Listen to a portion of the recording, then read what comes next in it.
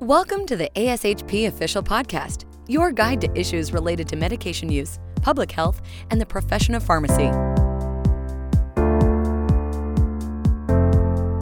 Thanks for joining us for the Advocacy in Pharmacy podcast. This podcast, hosted by ASHP's Government Relations Office, provides an update on what ASHP is currently involved with on the Hill at the state level, upcoming advocacy opportunities, PAC fundraisers, and strategies to increase member involvement with the representatives. My name is Jillian Schulte-Wall, and I will be your host today for the ASHP Advocacy in Pharmacy podcast.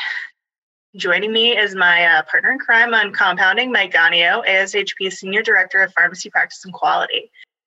Thanks for joining us today, Mike. Happy to join. All right, so let's get started talking about our favorite topic right now, which is FDA's compounding guidance.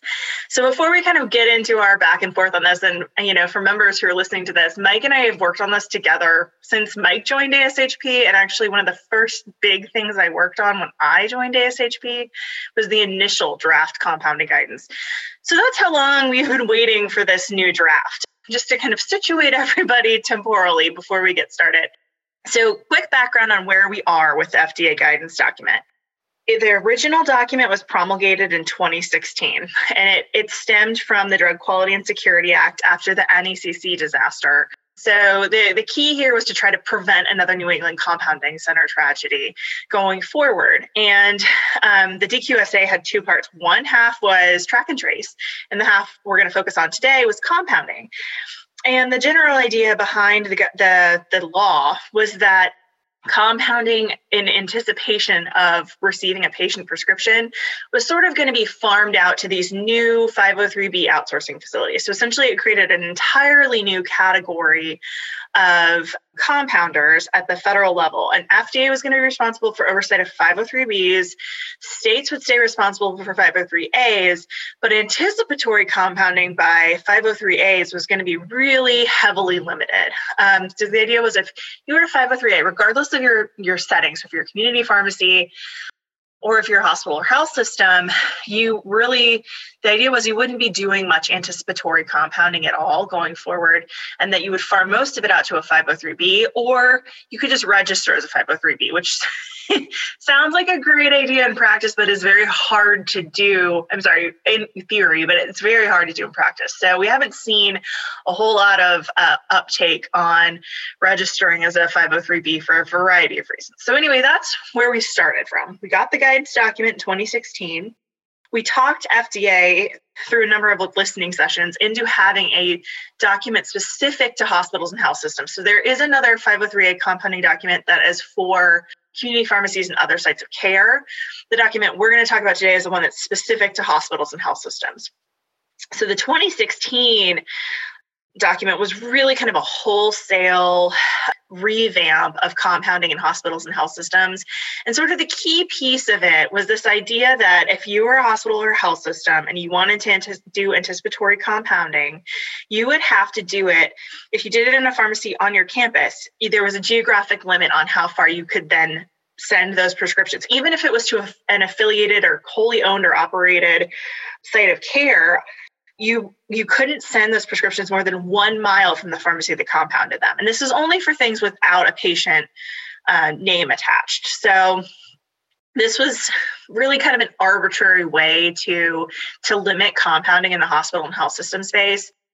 And FDA, in conversations with them after the document was promulgated, said, we know this isn't really workable in practice, but we need another dividing line. So one of the things to note about FDA here is that a lot of the guidance documents, they are developed with practitioner input, but in most cases, they're drafted by lawyers. So as a lawyer myself, who pretends to be a pharmacist sometimes, it really, the way lawyers look at the language and the writing is very different from how somebody who's trying to implement this in clinical practice will look at it. And you'll hear this when Mike and I start to talk about how we viewed the document initially. So anyway, FDA needed a different standard to kind of implement some sort of limitation on the amount of compounding going on in hospitals and health systems. So with it's a new draft guidance. So it is not currently enforceable. And we'll get to that in a second. But in the new draft guidance, so it was just promulgated, FDA revamped their framework again and said, look, we're going to take a risk-based approach to compounding. And they pulled out the 1 mile radius and more or less replaced it with this requirement that if you are compounding in anticipation of receiving a patient prescription, so like, bulk, non-patient specific compounding, you can do that and there's no geographic limitation. But once that product is transferred out of the pharmacy, you have 24 hours to either use it or dispose of it. And in our comment letter on the initial guidance, we said we wanted a time-based standard, but what we really wanted was implementation of the USP Beyond Use dating for sterile products, because that matches what's currently done in practice. So from a compliance standpoint, it makes a lot of sense. It's also not disruptive to current care delivery models in the same way like a sudden switch to a 24-hour requirement would be. So that is kind of the lay of the land, generally speaking. The other thing to note here, and when we're talking about this, is scoping it appropriately. So I think kind of the initial reaction to these FDA guidance documents is always sort of sheer panic at the idea that everything you're compounding is suddenly going to be under FDA jurisdiction. In reality, it's really important to note that FDA's definition of compounding differs substantially from USP's. And so Mike is our USP expert, so we can provide more detail about this down the road. But generally speaking, anything that's a manipulation of a sterile product is a sort of USP compounding. For FDA, they're looking at a situation where you're creating a new unapproved drug. So their key kind of metrics here are whether it's something that's going to circumvent their approval process, and also whether it's something that creates risk in a way that could result in a new NECC. So those are sort of the two imperatives that FDA is looking at. So if you are, for instance, compounding in accordance with a package insert or package instructions, package labeling, that is not FDA compounding. That will not be included under this guidance. That is not what FDA is interested in. Even if you are taking a commercially available drug and making changes to it, they have to be fairly significant. It's over 10% change in strength. And again, these are only for non-patient specific medications. So if you are adding two drugs together in a way that is not contemplated by the labeling of the products, in most cases, from what we've heard so far, is that is done for identified patients. It's not something that's commonly done in practice. Bulk, although Mike has some, I'm sure, examples of situations where it does happen. So just as we get into this, that is sort of the big lay of the land, like what you need to keep in mind when you're thinking about what FDA is considering compounding, and then how that works in practice with the new risk-based enforcement approach. So let's jump into actually letting Mike talk a little bit. So Mike, what was your initial impression of the new draft guidance? Well, the first thing was a little bit of a sense of relief that the 1 mile was gone. I mean, that was somewhat arbitrary, and the reason why I think we push for hospitals and health systems to have our own guidance is we're not selling product. So if we're pushing something out beyond a 1 mile radius, it's because there are ambulatory clinics, or maybe there's a hospital that doesn't have a fully compliant clean room, and so it's in the interest of patient safety and in a better quality of compounding that can occur in a centralized compounding facility, and then send some products to our ambulatory care clinics. So that being a safer alternative than practitioners at the bedside trying to mix or compound on their own. So seeing the 1 mile radius go away is definitely an improvement. But I agree with you. Our goal was really to have 797 beyond use dates implemented. And again, we're not selling the products. So if it's being used within our own health systems, you're really mitigating the risk of another New England compounding center. We're talking finite amounts. We're talking limited exposure for patients. So really the beyond use dates from 797 should be sufficient to protect our patients in the event there is some sort of contamination or error.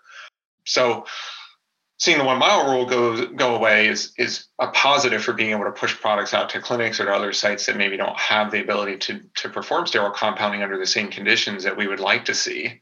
However, it's still sort of an arbitrary limitation on what products can be sent or how many can be sent. The problem to me with the 24-hour is it says transfer. It doesn't say a 24-hour beyond use date. So in theory, something could be held in the pharmacy for nearly the full beyond use date and then pushed out. So we haven't really mitigated to the risk, in my opinion, because you could still prepare a batch of, say, 20 products or 20 units. And whether you push them all out to a clinic at once or you send a few each day, what have you changed that's mitigated the risk here?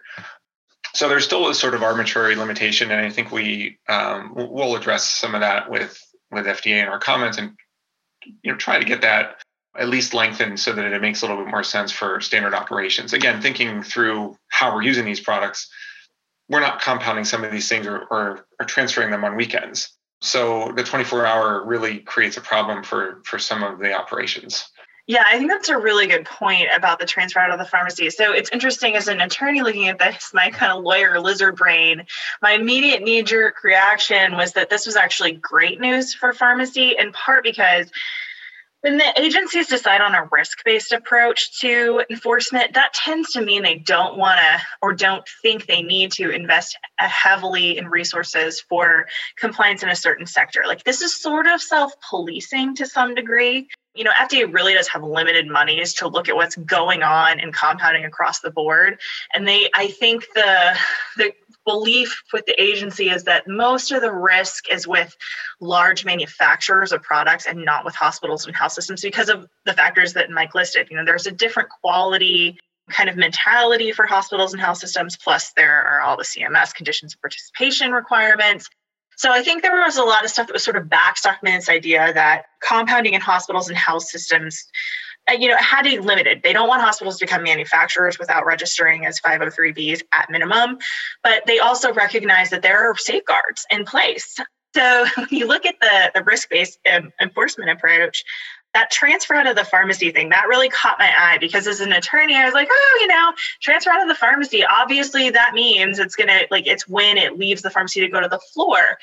And when Mike and I were talking about it initially, one of the first questions that came up was like, well, what if you're transferring from a pharmacy to a pharmacy? Like, if it's is that still a transfer out of a pharmacy, or is it still within pharmacy control? And what about Pyxis machines and automated dispensing cabinets? And this is where you really see kind of the juxtaposition of when lawyers draft things and when clinicians try to implement them, because I think to the lawyers drafting this, that made a lot of sense. And even to me, initially, I was like, oh yeah, of course it means this. But then, pharmacists, God love you all. And I am married to a pharmacist all the time. I really do love pharmacists, but you are very detail-oriented, very black and white. And I think one of the things that happens is when there is flexibility built into FDA documents or like any kind of guidance documents, it makes people nervous because there's not a clear, like, black and white answer to every single one of your questions and a clear sort of like linear way to comply with things. So just keep in mind that I think FDA was really trying to give us everything we asked for.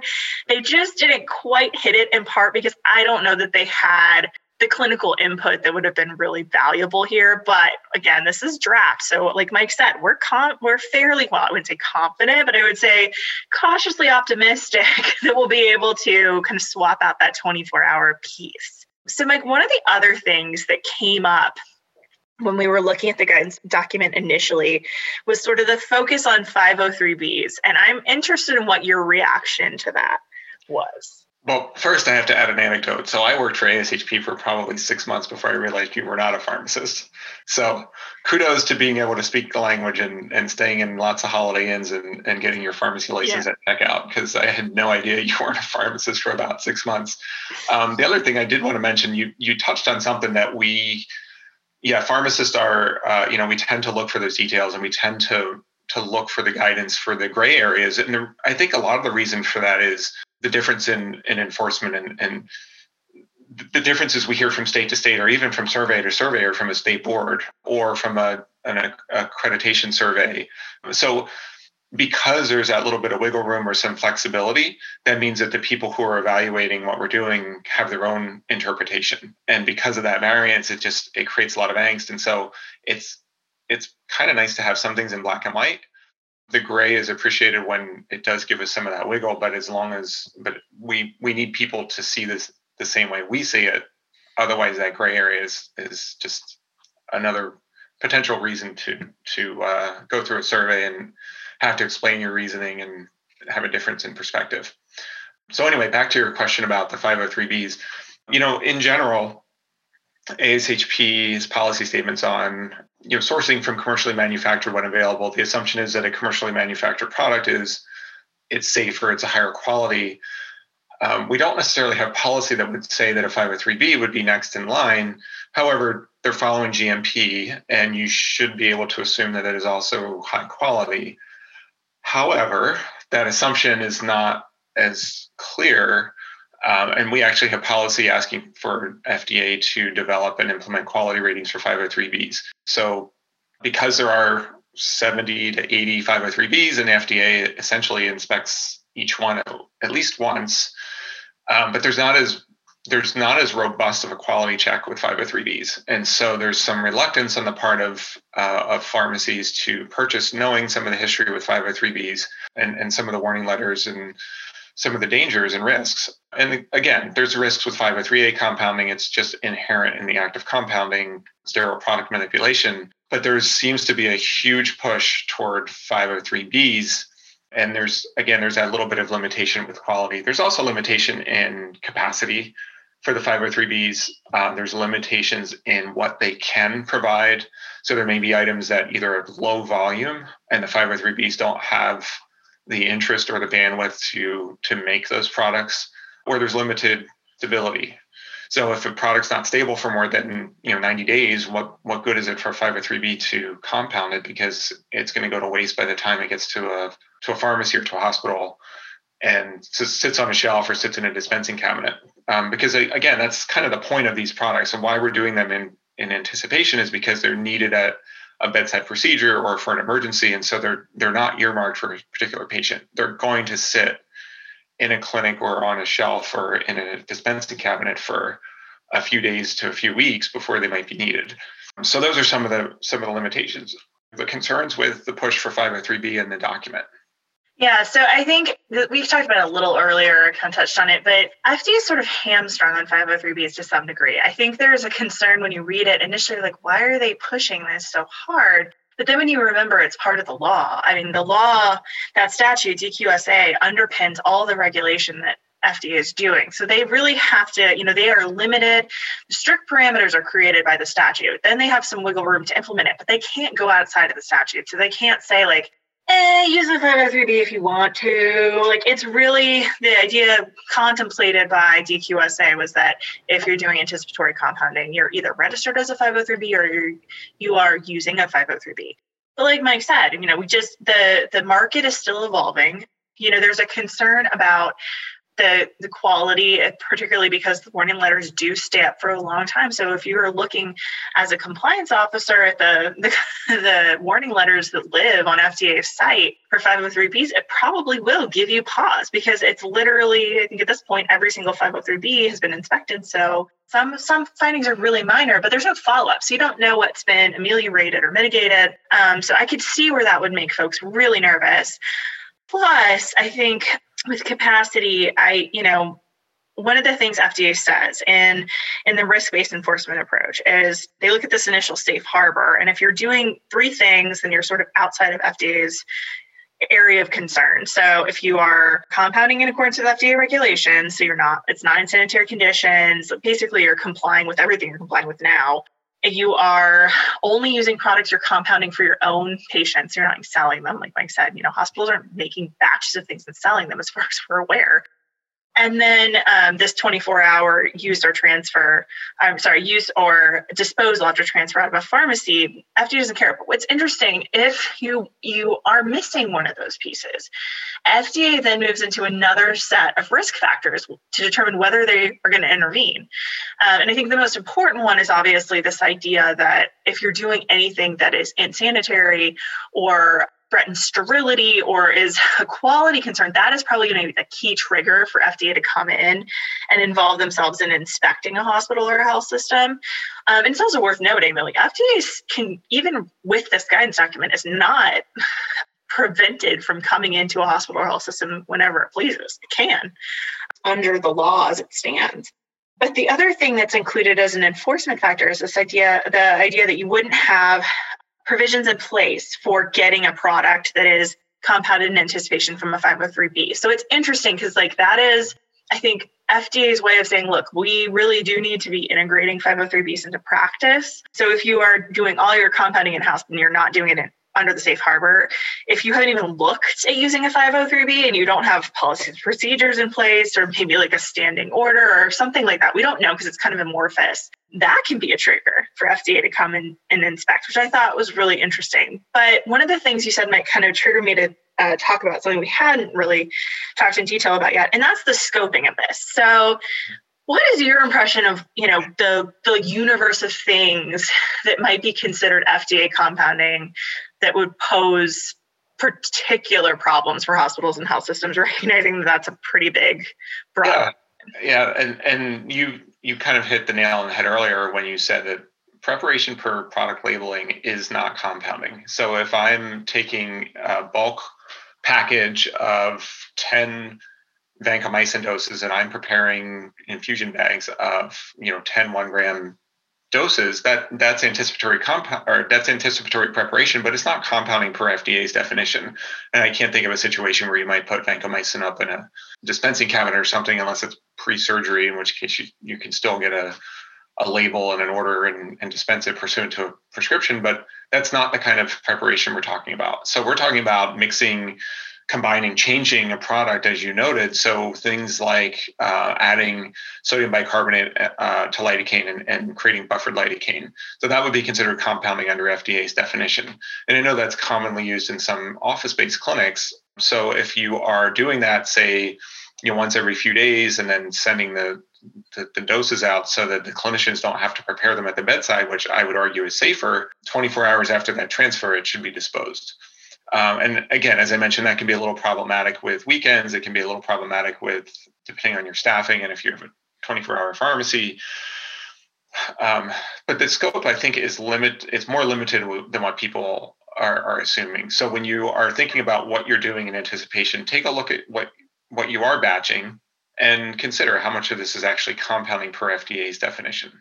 Yeah, and I think that's one of the things we're going to ask for extensive member feedback on. If there are things that you are compounding regularly that are non-patient specific and that would qualify under FDA's definition, that's something we need to know to kind of incorporate into our comments, because I think that's the kind of information that's really helpful to the agency. I think there's this tendency, and I say this a lot during presentations to our members. There's this tendency to assume that FDA, because it is a fairly large agency, has all of the expertise it needs that lives on its campus. And that is just not the case. I mean, one of the things that's sort of a hallmark of the regulatory agencies is they do have to do notice and comment rulemaking because they don't have all the expertise they need in-house.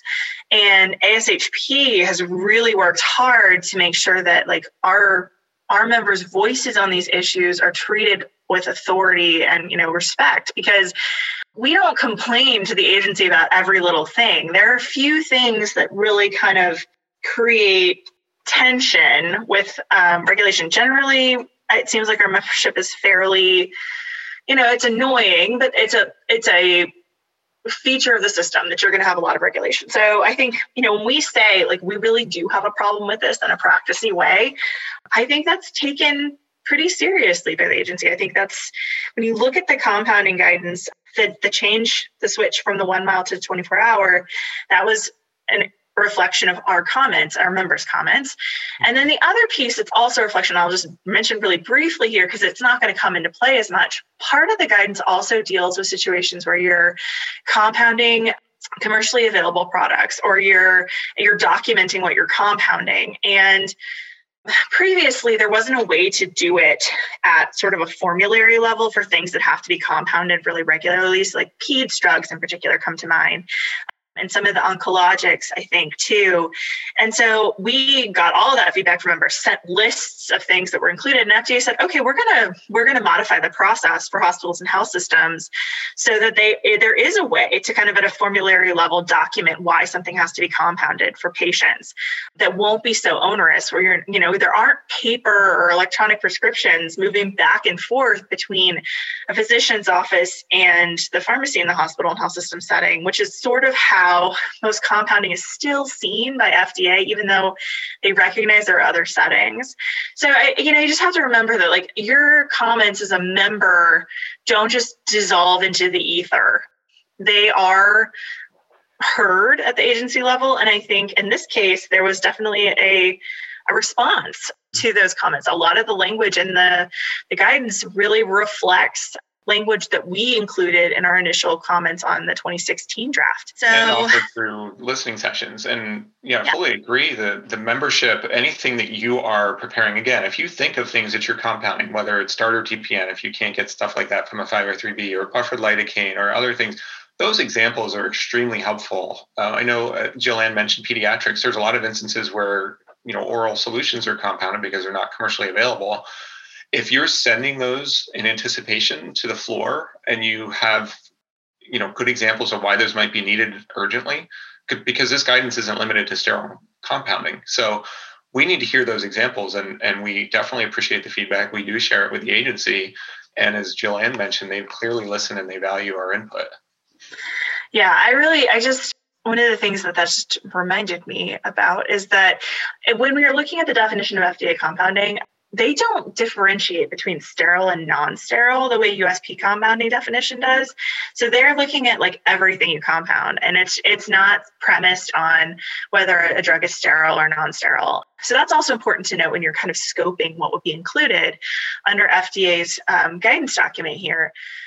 So, we're working within this current draft. It's not currently enforceable.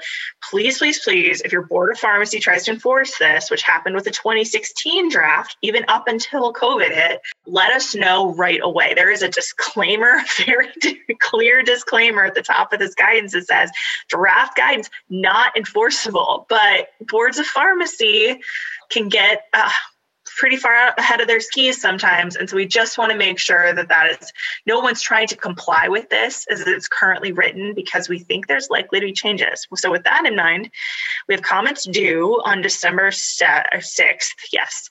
And we're going to, I think, highlight two things. One is this transfer out of the pharmacy issue, and the other is removing the 24-hour requirement and replacing it with a BUD standard. And Mike, from a practice perspective, will that BUD switch? Like if we switch that over, will that kind of ameliorate concerns? Do you think that'll make this pretty workable in practice? Or are there other things that we also need to consider? Oh, I think that actually makes it very workable because those are the conditions we would normally operate under anyway. As you mentioned, conditions of participation are pretty standard, even though state compounding regulation and enforcement of the regulation might vary state to state. At least within the health systems, we're dealing with accreditation and therefore conditions of participation. And 797 is part of those conditions. So we're already adhering to those standards, and it makes it consistent. It makes it make sense, to be honest. 24 hours is arbitrary. And as I said, because it's the word transfer, it's not a beyond use date. It means we haven't really mitigated the risk. All we've done is make it so that it's not available outside of the pharmacy for more than 24 hours. Yeah. Oh, I think that's good news for members. So that seems to be a very reasonable place to kind of push the agency.